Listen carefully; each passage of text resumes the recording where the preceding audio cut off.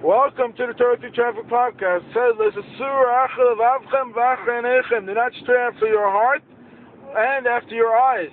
Shouldn't it say eyes first? Chaim Kanievsky asks, shouldn't it say eyes first? Your eyes see, and then your heart desires. She says that the eye is an Ever Guf, is an Ever Ruchni. Your eye is a holy body part. The only way your eye could be affected is only if your heart is affected. What does it mean your heart is affected? So I think there's a story of Moshe Reichman, the billionaire who's worth a couple $1 billion.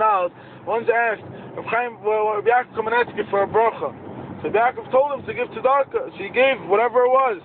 So Rabbi Yaakov Kamenetsky told him you have to give more because it has to affect your heart. It has to hurt you. It has to ting you a little bit. The point of tzedakah is to affect your heart. Your heart is the control center. Rabbi Yochanan said this expression talks about Lashon Hara. He says, what's Lashon Hara? Lashon Hara means a bad tongue. Ayin Hara means a bad eye. All our body parts, if we do an affair with it, there's something wrong. But where is the root at? The root is in your heart. It has to first hurt your heart. Right? When you want to change something, it has to ting at your heart. You have to change yourself. Rebbe Yingreich used to say we have to create connections between the 16 inches.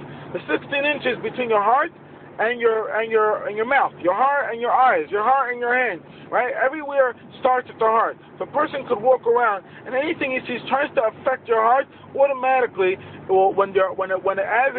the bloodstream flows into your hand, into your feet, all of a sudden it's beautiful. All of a sudden you're doing the right thing. And everybody knows this. Everybody knows when you're in a good mood, you could be the best person in the world. When you're in a bad mood, everything goes wrong because it's all about your spirit. It's all about your heart. It's all about connecting your heart to the body parts. Have a great day. L'schus Binyamin ben Miriam.